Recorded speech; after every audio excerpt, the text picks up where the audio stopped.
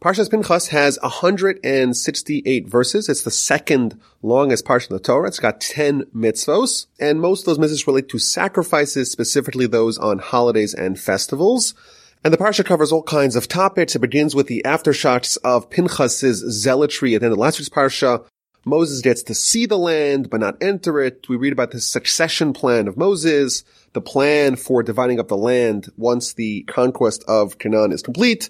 And there's another census of adult army age males. The parsha begins, Hashem spoke to Moses saying, Pinchas, the son of Elazar, the son of Aaron, the Kohen, he turned back my wrath from upon the children of Israel when he zealously avenged my vengeance amongst them. So I did not consume the children of Israel in my vengeance. During the episode at the end of last week's parsha, when we read about the very public desecration of God's name, when one of the princes of the Jewish people took one of the princesses of the Moabites and in a very public fashion was sinning, Pinchas ended the wrath and he took God's vengeance when he zealously killed them too and stopped the plague that had erupted. And now Pinchas is given the plaudits and the reward for his actions. Now it's interesting, Rashi tells us that he is attributed not just to his father, the son of Elazar, the son of Aaron the Kohen. Rashi tells us, we know Aaron was a man of peace, and his action, while it may have looked like an action of violence, the truth is it was rooted in peace. It was him acting as the grandson of Aaron. So what's his reward? Therefore say, behold, I shall give him my covenant of peace. Now it's interesting. Rashi tells us that there's two kinds of vengeance. This is a vengeance where Pinchas is acting as the emissary of God. He is avenging God's vengeance, and therefore it's a mitzvah, and he is doing something to benefit the people, and he is given reward. God really should have had this act of vengeance, and Pinchas did it for him. And we see that in Jewish literature, the concept of vengeance, of course, is prohibited. One of the prohibitions we read about in Leviticus 19 is not to take revenge and not to act in violent ways. Yet we see that some kinds of vengeance, some acts of violence are indeed lauded. And that is specifically when someone is so consumed with rage at the spectacle of God's name being besmirched, of God's name being desecrated, and takes decisive action. The Talmud tells us in the book of Yoma that every Torah scholar who does not avenge like a snake, like a serpent, is not a true Torah scholar. That doesn't mean that someone acts in a petty way, taking revenge at those who slighted him. Rather, it means that this is someone who's so connected to God, so cleaving to goodness, and is so incompatible and revolted with evil that he right away takes decisive action. It's almost like there's reflexive love of God that Pinchas demonstrated, and that we're told in the Talmud, it has to be present in every true Torah scholar. In fact, this verse, when we talk about Pinchas and his actions, is actually recited at every bris, at every circumcision ceremony, because a circumcision, of course, is the initial bonds of love between God and the Jewish people and the Jewish baby, and that, therefore, the circumcision is in effect step one of this bond, of this unity between a Jew and God. And Pinchas, he represents the ultimate objective. He's not step one, but he's the ultimate manifestation. And this act of vengeance of Pinchas is the ultimate manifestation of someone who is so connected to God, who cleaves to God so tightly, and therefore acts in this manner.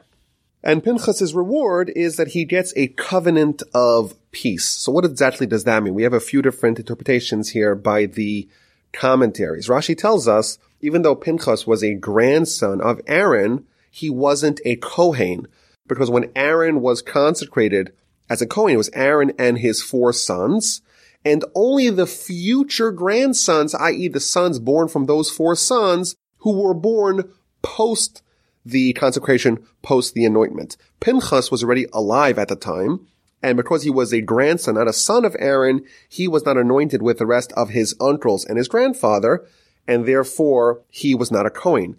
So it's an amazing thing. For 40 years, Pinchas was watching his brothers, his cousins, his father, his uncle, doing work in the tabernacle as Kohanim, as priests, but he was not a Kohen. But here, as a result of this action, he was made into a Kohen. He was given the covenant of eternal priesthood. That's what Rashi tells us. The other commentaries add that there's additional blessings given to Pinchas, namely that his descendants were the high priests in the first temple era. For the duration of the 400 plus years of the first temple era, all the high priests were descendants of Pinchas, and that is the eternal covenant of priesthood. In addition, one of the commentaries, the Sforno, he invokes the Midrash. The Midrash tells us that Pinchas had an inordinately long life. In fact, the Midrash tells us that Elijah, that very important figure in Jewish history at the end of the first temple era, he is actually none other than Pinchas. Does that mean he's a reincarnation of Pinchas, or he's actually the same person operating under a different name? Is maybe a discussion we could have. But clearly we know that Pinchas lived for many centuries, and it seems at least plausible, according to some of the opinions, that he is still alive today in some way or another. Now, that idea that someone doesn't die and still lives is found in the Talmud and other Jewish literature. For example, it says Moses didn't die, even though the Torah says he did.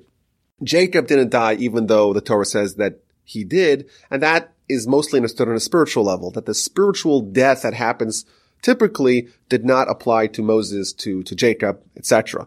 But it seems like with Pinchas, when it talks about him having a very long life, it's actually understood literally, and maybe even the fact that he is still alive today in some way, in some shape, in some capacity, that is also found in the sources. Now, it's interesting, the last word of this verse, verse 12, I give him my covenant of peace, my briti shalom. The vav, which is the third letter of the four-letter word shalom, if you look in a Torah scroll, it's actually cut in half. And we've talked about this in the past. There's some letters in the Torah that are bigger, some that are smaller. And here we see also another unusual thing, that the vav in the word shalom is cut in half, which could be read, says the Talmud, as shalem, which means complete. And what this is hinting at is the idea that even though Pinchas made it to a Kohen, he has to be shalem, he has to be complete, a Kohen who is a Baal Mum, who has a blemish, who is missing some sort of a physical attribute. Someone like that cannot be a valid Kohen. That's an idea, of course, we saw already earlier in the book of Leviticus in Parshas Emor. So here we see that Pinchas is given his reward. He gets the covenant of peace. He gets the covenant of eternal priesthood. Because he took vengeance for his God and he atoned for the children of Israel, he stopped the plague at 24,000. And then in verse 14, it goes on to list the people that Pinchas killed. The name of the slain Israelite man was Zimri, the son of Salu, and he was the leader of the house of Shimon. And the name of the slain Midianite princess was Cosbi, the daughter of Tsur, was one of the kings of Midian. Now, interestingly, Zimri, this head of the tribe of Midian, he elsewhere is called Shlumiel, which some have suggested that the old Yiddish barb, when someone is called a Shlomiel, when they're not put together, actually comes from Zimri and his action and how he died. He is the ultimate Shlomiel. Now, why does the Torah need to tell us the names of the people that Pinchas avenged? Zimri, he was the head of the tribe of Shimon. Cosbi, she was the princess of Midian. So Rashi tells us a few reasons. First of all, whenever it attributes the righteousness of the tzaddik, it has to also attribute the wickedness of the wicked. That's one idea. But in addition, Rashi tells us that it gives us the pedigree, the stature of Zimri to increase, to augment the praise for Pinchas. Even though Zimri was a very important figure, he was the head of a tribe, and you would think that maybe Pinchas would think twice before he takes decisive action in avenging the vengeance of God and stopping the desecration of God's name. Yet, nonetheless, Pinchas did not stop for a second, and therefore his praise is augmented when we find out who was the person that he killed. Now, in addition, Rashi tells us that we're told that Cosbi, the woman, she was the princess of Midian, and that shows us the hatred of the Midianites, that even a princess, even she was not spared of this mission to try to get the Jewish people to sin and to behave with harlotry towards the Jewish people. Now, right after we are given the reward for the hero, there is punishment for the perpetrators, namely the Midianites. And God spoke to Moses, saying, "Harass the Midianites, smite them, for they harassed you through their conspiracy when they conspired against you in the matter of Pa'ar and the matter of Cusbi, the daughter of the leader of Midian, their sister, who was slain on the day of the plague in the matter of Pa'ar." These people, the Midianites, they caused the Jewish people to sin, they caused the concomitant plague, and consequently, we're given instruction by God to harass them and to wage war with them and to smite them. Now, all the commentaries ask the question, well, there were two co-conspirators with this plot, with this conspiracy to get the Jewish people to sin. Of course, there was the Midianites, but it was also the Moabites. So how come God is telling Moses to go wage war with the Midianites, but not with the Moabites? So we found a few answers here. Rashi tells us that there's a very important figure who's going to emerge from the Moabites, namely Ruth. And because Ruth is going to be a descendant of the Moabites, she therefore saves the entire nation of Moab, and therefore they are not touched. And that shows you, of course, the power of one individual. Ruth, just as an individual, one single woman, she spared the entire Moabite nation from suffering the wrath and the war of the Jewish people. The Ramban offers two different answers. He says there's an important distinction between the Moabites and the Midianites in their plot, in their conspiracy against the Jewish people. The Jewish people, they were primed to go attack the Moabites. So the Moabites, they just wanted to defend themselves. But the Midianites, they had no business intervening in the war or the potential war that was about to happen between the Jews and the Moabites. And the fact that they intervened in a war that really was not their fight, therefore they are guilty and they have to be punished as a result. A second answer that the Ramban suggests is that the land of Moab and Ammon, that was given as an inheritance to Lot. And because Lot was someone who befriended and aided Abraham, therefore his land, namely the land of the Moabites, was untouched by the Jewish people, and they only attacked the Midianites. Chapter 26 begins with a census. It was after the plague, Hashem spoke to Moses and to Elazar, son of Aaron the Kohen. Of course, Aaron already passed away, saying, "Take a census of the entire assembly of the children of Israel from 20 years and up, according to the fathers' households, everyone who goes out to the legion in Israel, all the war ready, the army age males from 20 and up, they should be counted according to their families." Now, why is there another census now? As Rashi tells us that this is at the end of Moses' life, and therefore, when he was given the charge, the mandate to watch the Jewish people, he counted them. And now that he's about to die and return his flock, he's going to count them to make sure that he's returning the right amount. And in addition, Rashi tells us that this is comparable to a shepherd when a batch of wolves descended upon his flock and killed a whole bunch of sheep, and now he wants to count to find out how many are left over. Similarly, we just had the plague of the episode of the Moabites, and therefore there is another census that happens now in the plains of Moab. So it goes through the 12 tribes. It doesn't count the tribe of Levi together with the rest of the Jewish people, counts them subsequently.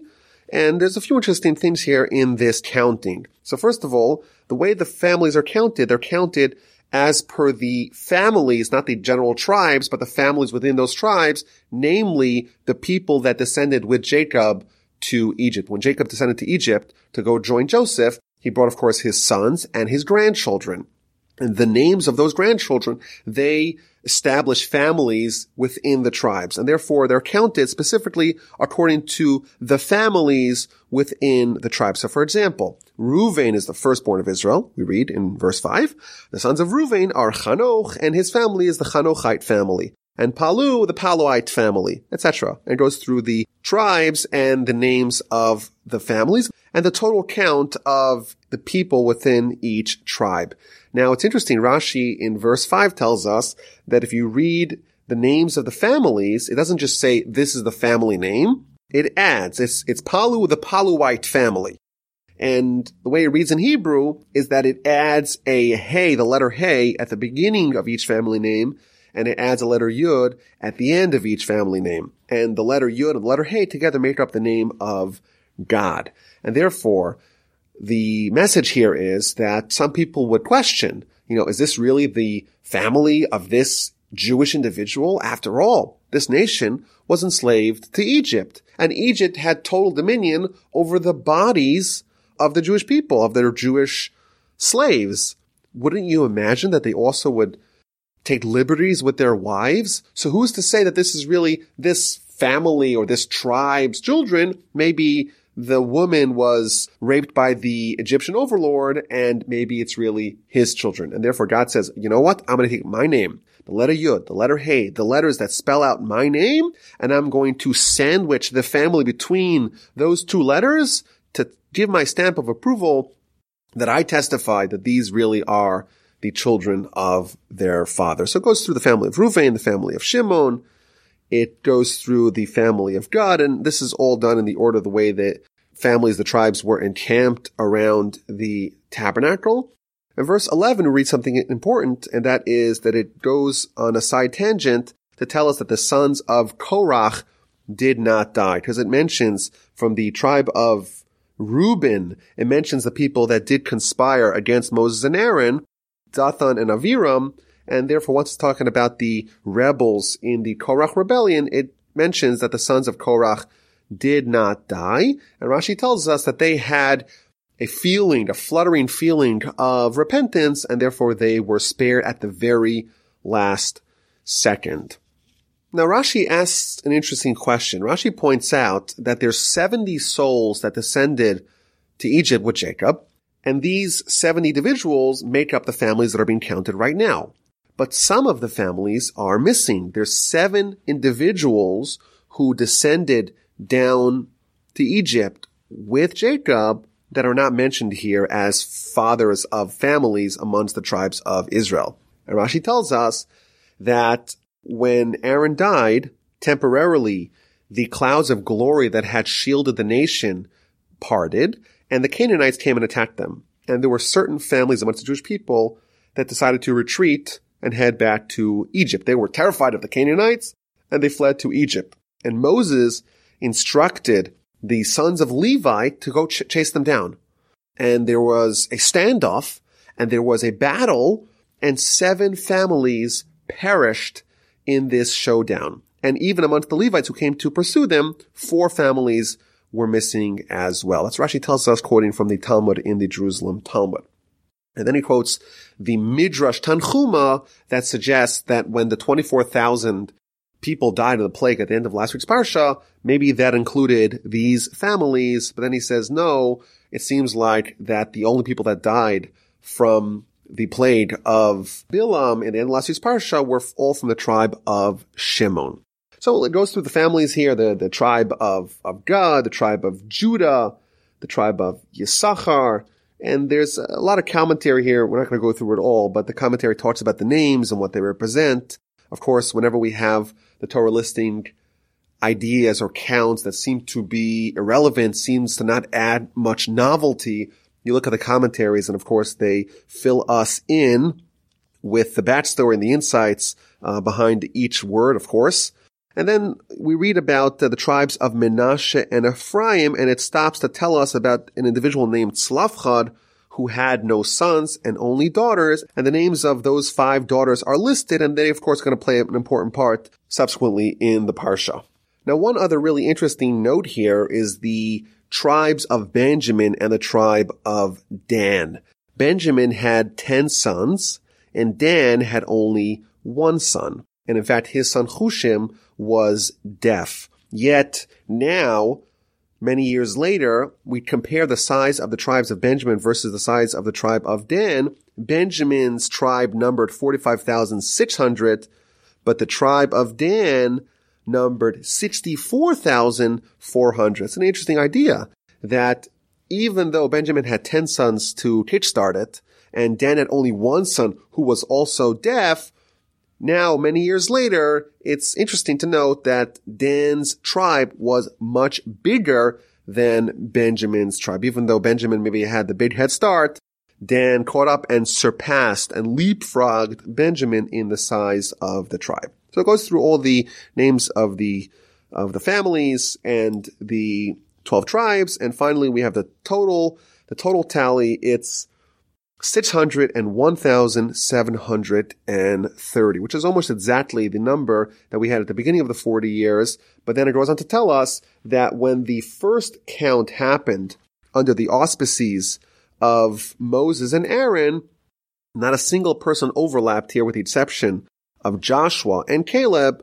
Those were the only two people that overlapped because everyone else had passed. And like we spoke about previously, the entire generation of the people that witnessed and participated in the sin of the spies, they were all filtered out. Now, at the end of the 40 years, it's an entire new crop, and the people in this count are not included in the people in that count. And then it counts the Levites, and then it tells us, Hashem spoke to Moses saying, to these shall the land be divided as an inheritance according to the number of names. For the numerous one you shall increase that inheritance, and for the fewer ones you shall lessen its inheritance. Each one according to its count shall his inheritance be given.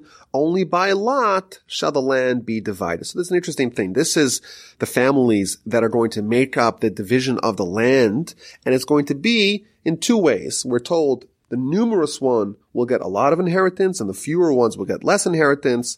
Yet we're told subsequently that it's going to be done by lottery. So which way will it be? Will it be based upon the population size, or will it be based upon the lottery? And Rashi tells us that really it was based upon both. And the way it breaks down is that each tribe was given an allotment of land that had the same monetary value, but not necessarily the same size. Of course, if you have a piece of land, where it's located matters a lot, especially in an agrarian society. Certain places are more productive, and therefore they're more valuable based upon acreage.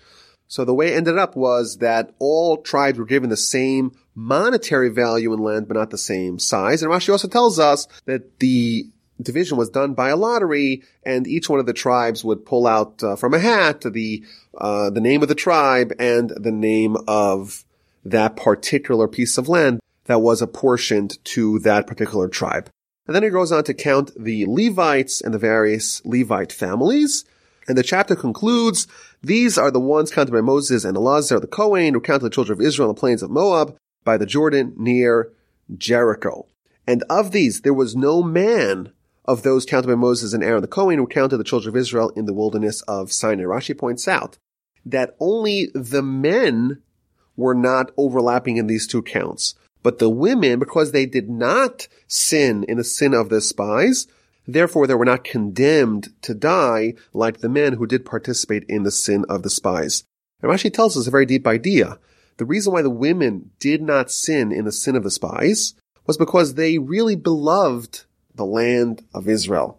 The men said, let us go back to Egypt, and the women, all they wanted was to have a portion in the land of Israel. And that's why Rashi tells us that the next story that we're told in chapter 27 is the story of the daughters of Tzlafchad. They're going to make a pitch. They're going to make an appeal to Moses to have a portion of the land of Israel. And again, that's the juxtaposition where the men who did not want to go to the land of Israel, they died. And here we see the women, they wanted to go, and they made a valiant request and an appeal to get a portion in the land. And, people say, without obviously any real knowledge, that the Torah does not value women as much as they do men. And here we see the exact opposite. We're told that the men, they sinned, they didn't value the land of Israel, whereas the women, they did not sin, and therefore they did not die, and they always beloved the land of Israel.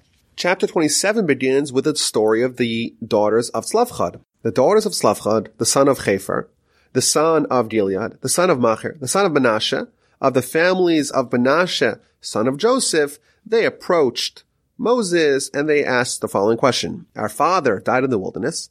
He was not among the assembly that was gathering against Hashem in the assembly of Korach. He wasn't part of that rebellion. He died with his own sin, but he had no sons, and he only had the 5 daughters. Why should the name of our father be omitted from among his family? Because he had no son.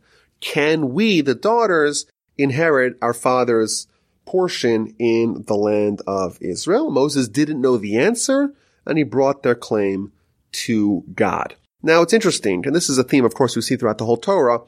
These women, the daughters of Slavchad, are attributed all the way back to Joseph. The daughters of Slavchad, the son of Hefer, the son of Gilead, the son of Machir, the son of Menashe, the son of Joseph. And whenever there is an attribution all the way back to an antecedent, what the Torah is indicating is that there's an intimate connection between the behavior of the descendant and the character of the antecedent. And Rashi tells us, we know Joseph was someone who loved the land of Israel, because after all, towards the end of his life, he made the request to be buried in the land of Israel. And we see that that same love of the land was manifested in his daughters, in his descendants. They too wanted a portion in the land of Israel. And they tell Moses, our father died with his sin. He wasn't part of the rebellion. He didn't cause other people to sin. The Talmud brings a debate who exactly was Slavchad according to Rabbi Kiva. He was the one who gathered the twigs on Shabbos. According to Rabbi Shimon, he was one of the people who, after the sin of the spies, decided to go marching brazenly into the land of Israel. But regardless, he wasn't one of the main sinners in the story, and therefore their request did not lose any credibility. Their father was not one of the worst sinners. He died with his own sin, but not one that caused other people to sin, and not part of the rebellion of Korach. Now, it's interesting. Rashi tells us that Moses did not know the answer. He didn't know what would happen if a father dies, leaves no sons, only daughters, who gets his inheritance. Why did Moses forget this law? A very powerful idea, Rashi tells us. Many Parshas ago, Moses had assembled, based upon the advice of his father-in-law Jethro, a hierarchy that the more simple questions are answered by the leaders of 10, and the more advanced questions would go to the leaders of 50, leaders of 100, etc., until eventually the most difficult questions come to Moses. And Moses himself said, the difficult questions come to me. And therefore, our sages point out that Moses had a little bit of hubris, a little bit of haughtiness, that he said, I'll answer the most difficult questions. Really? You'll answer the most difficult questions? You'll find out that there's a question that's going to be asked that's maybe even a rudimentary question. After all, how often does that happen? All the time. People have daughters and no sons. And therefore, Moses is almost like punished to put him back in his place, to say, no, you don't know everything. Some questions you indeed don't know the correct answer. So Moses turns to God and asks God this question. And God responded that, yes, indeed, there is merit to the claim of the daughters of Tzlavchad. You give them the inheritance of their father among his brothers. And indeed, it lists the laws. If a man dies, he has no sons, then the inheritance goes to his daughter. If he has no daughters either, it goes to his brothers. If he has no brothers, it goes to his father. If his father had passed, then it goes to his uncles, etc. And it keeps on branching out to more and more distant relatives as you move further away from his children and from his immediate family. Now, right away, the Torah pivots to a separate discussion. Hashem said to Moses, go up to this mountain and see the land that I've given to the children of Israel. So immediately juxtaposed to the story of the daughters of Tzlavchad, they wanted a portion of the land. Moses is told to ascend a mountain that's right outside the border of the land of Israel. See it, but you can't go in. You shall see it, and you shall be gathered unto your people. You too, as Aaron your brother was gathered, and you're going to pass away before you have the opportunity to cross the Jordan. But I'll give you the opportunity to see the land. And again, it's reiterated the reason why Moses and Aaron died, because you rebelled against my word in the wilderness of Tzin, the assembly of strife, to sanctify me at the water before their eyes. And this is what we spoke about a few weeks ago, where Moses hit the rock and instead of speaking to it, and as a result of that sin, him and Aaron were condemned to die and not to cross over the Jordan and enter the land. And Rashi tells us why this actually appears over here. And he says that when God told Moses, you go convey this message to the daughters of Tzlavchad, that they are going to acquire the land, Moses said, well, God's making me in charge of deciding who gets the land. Maybe indeed that decree was annulled and I myself can enter. And therefore God responded, no, my decree is still standing, but I will let you go witness, to go see the land. Alternatively, once Moses entered the portion on the east bank of the Jordan that's going to be occupied by the tribes of Gad and Reuven, we'll read about in a little bit, that the tribes of Gad and Reuven are going to make their permanent dwelling on the eastern side of the Jordan. That's going to be annexed to the greater land of Israel. So Moses said, well, maybe once I enter this, that shows that the decree was nullified. And again, God told him, no, you will not be able to enter the land of Israel proper, even though you're entering the land that is annexed, that is adjacent to the land of Israel. So Moses is going to go up and see and visualize the land, but he's not going to enter it. Now, the Talmud tells us that why did Moses want to go into the land of Israel so desperately? And this is a theme that's going to appear again and again in the book of Deuteronomy, but we know that Moses was desperate to enter the land. Did he really want to eat its fruits so badly? And the answer is, says the Talmud, that he wanted to fulfill the mitzvos that can only be fulfilled in the land of Israel.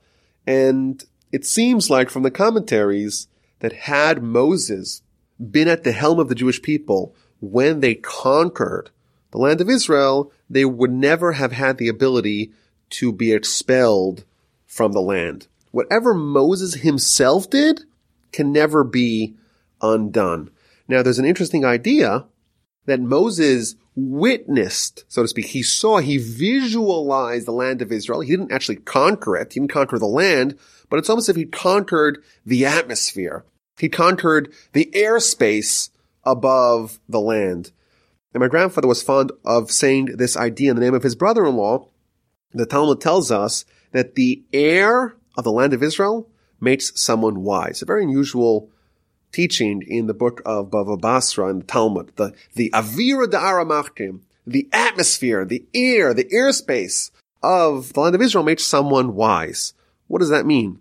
So he suggested that Moses, he was the one who conquered the airspace, the atmosphere of the land of Israel, and therefore it has the eternal power of making someone wise. Whereas the land of Israel was conquered by Joshua. Moses, of course, is successor, but not quite Moses, and therefore it does not have that same eternal powers. Now, Rashi also tells us an interesting point that whenever it mentions the death of Moses and Aaron, it mentions the sin that caused their death, namely the sin of hitting the rock as opposed to talking to it. Now, you may think that that is derogatory. Why are we invoking the sin of Moses and Aaron so frequently? But Rashi tells us that no, the opposite is true.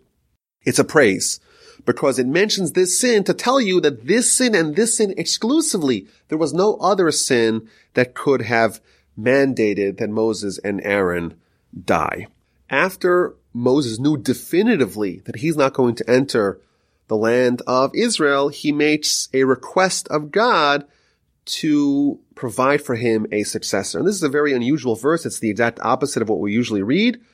Instead of Vayedaber Hashem el Moshe lemor, God spoke to Moses saying it's the opposite. Vayedaber Moshe el Hashem lemor. Moses spoke to God saying, and he made a request, May Hashem, God of the spirits of all flesh, appoint a man over the assembly, who shall go out before them, shall come in before them, who shall take them out and bring them in, and let the assembly of Hashem not be like a sheep that have no shepherd. Moses is asking God for a replacement, a leader to fill in his shoes and to take the Jewish people to their next step and lead them in their conquest of the land. Now, it's interesting. Moses calls God as the God of the spirit of all flesh. And Rashi explains the significance of this title for this particular request. God, of course, knows the character and the unique eccentricities of each individual person. Everyone's different. And therefore, a leader has to be someone that can relate to that can contend and suffer and bear the yoke of each individual and each one with their own eccentricities. That's what it means to be a Jewish leader. And we see this on both sides. We see Moses, typically when We have let's say in America, they say that the first term of a president is to try to get elected to the second term. And the second term is to build their legacy. Nowhere is there a mention of the people. And here we see what the archetype of a Jewish leader is. A Jewish leader is like Moses. Moses, at the end of his life, what's he worried about? He's worried about the people. And who does he want to be appointed? Someone that can suffer, that can bear the yoke of the people, each one according to their eccentricities. Now Rashi tells us, quoting from the Midrash, that Moses really had a candidate in mind, namely his own sons. And the Midrash records the dialogue. God said to him, quoting a verse in Proverbs, "He who tends a fig tree will enjoy its fruits." What it means is, your sons, says God to Moses, they sat by themselves. They weren't occupied in Torah. But Joshua, he served you and gave you honor. He would come early and leave late from the house of scholarship. He would arrange the benches and roll out the mats. Since he served you with all his strength, since he was a very young person, he is worthy to lead Israel. And therefore take Joshua, the son of Nun, in order to fulfill the verse, he who tends a fig tree will enjoy its fruits. Moses thought that his children were fit for the job. And you know what? I'm sure they were great candidates. But God said to Moses, no, Joshua is worthier. He never stopped studying. He never stopped tending to you and learning from you and according to you honor. He was the first in the door and last to leave. He would even take upon himself the responsibility of arranging the table and chairs for the academy. And this is the requirement of a great leader. A great leader has to be someone who's selfless. A great leader cannot be caught up with his own honor, his own dignity. Oh, this is beneath me. I can't arrange the tables and the benches. A great leader is someone who is totally committed to his constituents. Joshua did the jobs that no one else wanted to do. This shows, of course, humility, and that he did not view himself as someone worthy of honor, and thereby refraining from doing those things that were beneath him. He did whatever it was that needed to be done, and such a selfless person is a great candidate to lead the nation. So Hashem said to Moses, take for yourself Joshua, son of Nun, a man in whom there is a spirit, and lean your hand upon him. Very interesting Rashi here. What does it mean, take him? You have to convince him. You have to court him.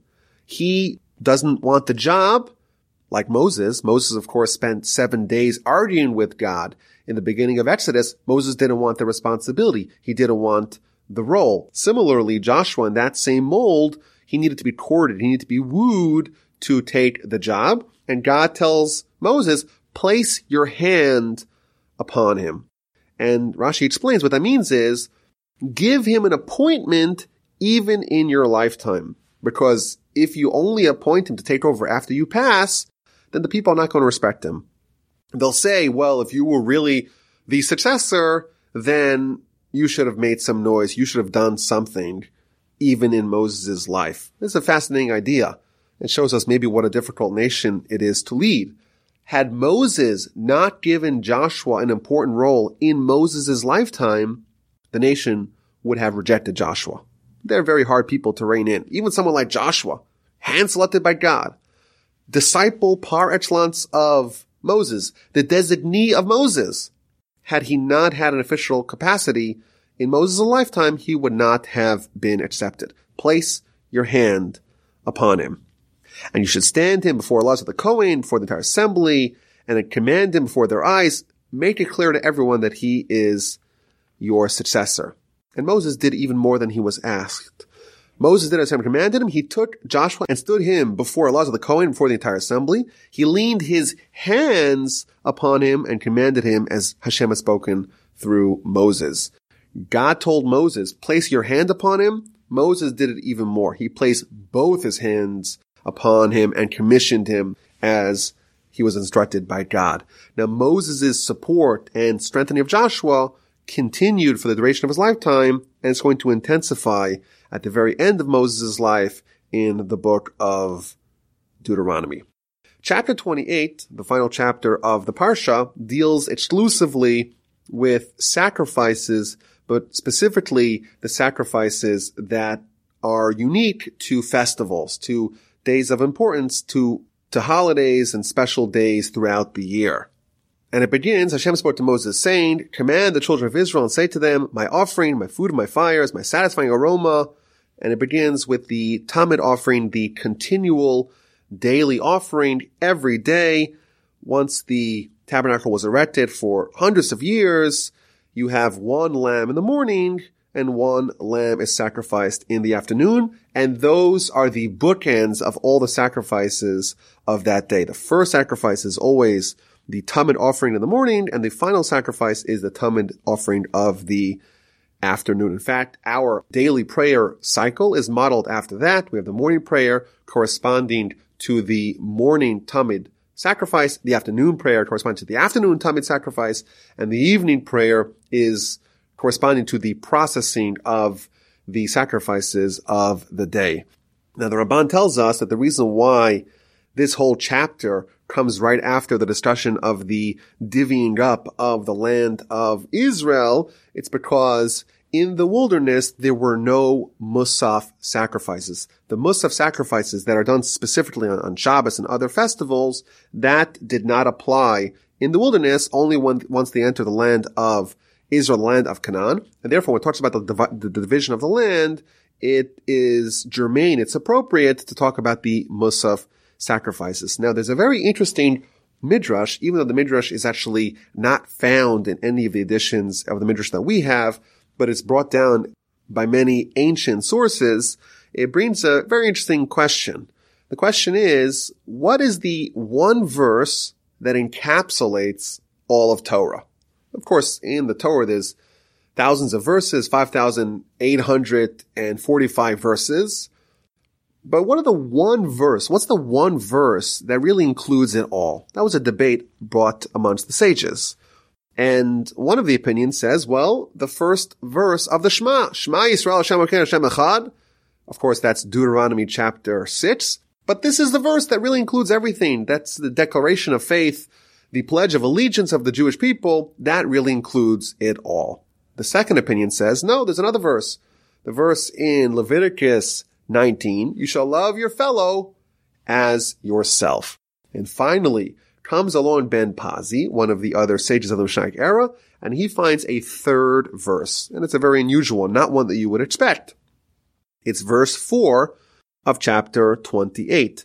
The one lamb shall you make in the morning, and the second lamb shall you make in the afternoon. This is the verse that talks about the daily sacrifices that are done with consistency. And the Midrash concludes that everyone seems to agree that the law is indeed, like Ben Pazi, that this is the one verse that includes it all. So, of course, there's a very interesting citation from the Midrash, but I think the idea is that this verse is describing the one thing that remains constant. Every day, no matter what day of the year, there's the first sacrifice in the morning and the second sacrifice in the afternoon. And that consistency, the idea that we're spiritual beings who need to have a spiritual connection with God, and that is like breathing and eating. It's something you need to do all the time. And that, of course, is manifested by the sacrifices. That really encapsulates all. The Torah is about forging a connection between us and God. And this verse really captures it all. The idea that the relationship that we have, the spiritual connection that we have with God, is something that has to be done all the time with consistency every single day. So it talks about the Tamid, the continual daily sacrifices, and then it moves on to the special sacrifices that are brought on Shabbos. And then we read about the special sacrifices that are brought on Rosh Chodesh, on the first day of a Jewish calendar month. And then we read about the special sacrifices that are brought on Pesach. And there's an interesting Rashi here in verse 19. The verse says, you shall offer a fire offering, an elevation offering to Hashem, 2 young bulls, 1 ram, and 7 male lambs. Rashi tells us that the bulls correspond to Abraham. Of course, one of the most significant events of Abraham's life was when he had those 3 pagan strangers coming to visit him. And the verse tells us in Genesis chapter 18, that Abraham ran to the cattle, and therefore The idea of cattle is always going to evoke the merit of Abraham. Isaac, of course, the most important event of his life was the binding of Isaac, and that, of course, is represented by the ram whose horns were caught up in the thicket. And Jacob corresponds to the lambs, and that relates to the story of when Jacob was manipulating the lambs as he was contending with his father-in-law, Laban. Then we read about the special sacrifices that are brought on Shavuos and Rosh Hashanah and Yom Kippur. And finally, we read about Sukkot and Shemini Atzeres. And Sukkot is unique because every day of the 7 days of Sukkot, a different offering is given. So on day 1, there's 13 bulls that are offered as sacrifices. And day 2, that number drops to 12. And day 3 to 11. And day 4 to 10, and to 9, and to 8. And the final day of Sukkot, there are only 7 bulls. And if you add those tallies together, you have a total of 70 bulls in descending order. Whereas every day of Sukkot, there are 14 daily lambs that are offered as sacrifices for a total of 98 lambs. But that's constant. That's steady. That's consistent. Every day, there are 14 daily lambs that are offered every day of Sukkot. Rashi tells us that the 70 bulls of the festival of Sukkot correspond to the 70 nations. Of course, this is one of the big themes in Jewish philosophy, that there's 70 nations, and they correspond to bulls, very intimidating. And then, of course, the Jewish people, we're like the lamb, we're vulnerable. But here we see an idea that is presented on Sukkot, that yes, they're mighty bulls, but they're weakening. They're not going to be around forever. Whereas the lambs, they're steady, they're consistent, they're going to be around forever. Now, why 98? Rashi tells us that we're going to see a little bit later on in the book of Deuteronomy, there is a section that talks about the curses that are going to befall our nation in the event that we abandon God and His Torah. And if you count the amount of curses, it equals 98. And therefore, the 98 lambs, they're there to repent and to atone and to shield us from the 98 curses of Deuteronomy.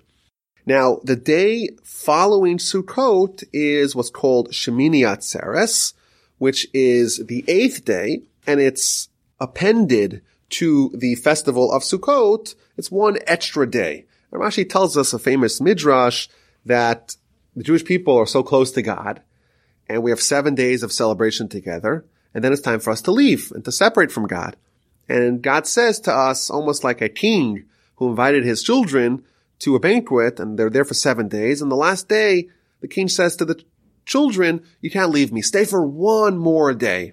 And that's the same idea. On Shemini Atzeres, it's the 8th day. We've been there for 7 days. It's time to leave. And God says, one more day. Now, the obvious question is that, you're just kicking the can down the road. If you have a hard time departing from God, you want to stay for one more day, well, the next day you're going to have the same problem. You're going to stay for that extra day, and then it's going to come time to leave, and then you'll say, well, I can't leave. Let me stay for even another day. So how do you solve the problem? And the answer is that the focus of Shemini Atzeres, the focus of this final day, is to cement the relationship so that even when you do leave, it's as if you're still connected, you're still bound together. And of course, today we celebrate what's called Simchat Torah, the celebration of Torah. And of course, nothing embodies the connection that we have with God like the Torah. And even though the festival may go away, the connection is still maintained via us connecting to His Torah. Now, Rashi says another idea here in verse 36 that may be initially counterintuitive. It says that the reason why we have this decreasing in intensity and size of the sacrifices, it's a lesson for us in character and how we're supposed to behave. Suppose you have a guest. The first day, you're supposed to give him big, juicy, succulent steaks. The next day, well, you give him a little bit less of an exciting meal. You give him fish. The next day, you give him something even less. The next day, you give him something even less. Eventually, you're giving him vegetables, and it's getting worse and worse as things go on.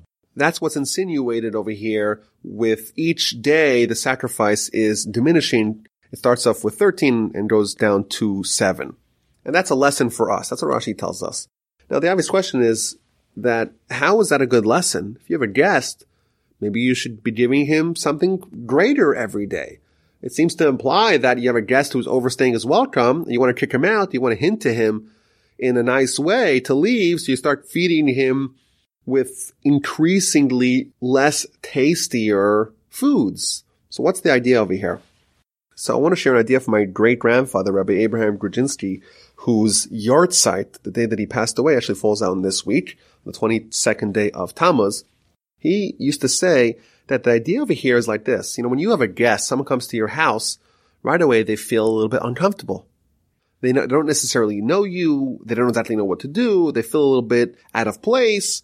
So right away you start by giving him honor. But the goal is for them to not feel like a guest forever. They should become a little bit more comfortable, more homey in your home. And then for the first day, you give them a really beautiful meal and you put them in the dining room with the fanciest china.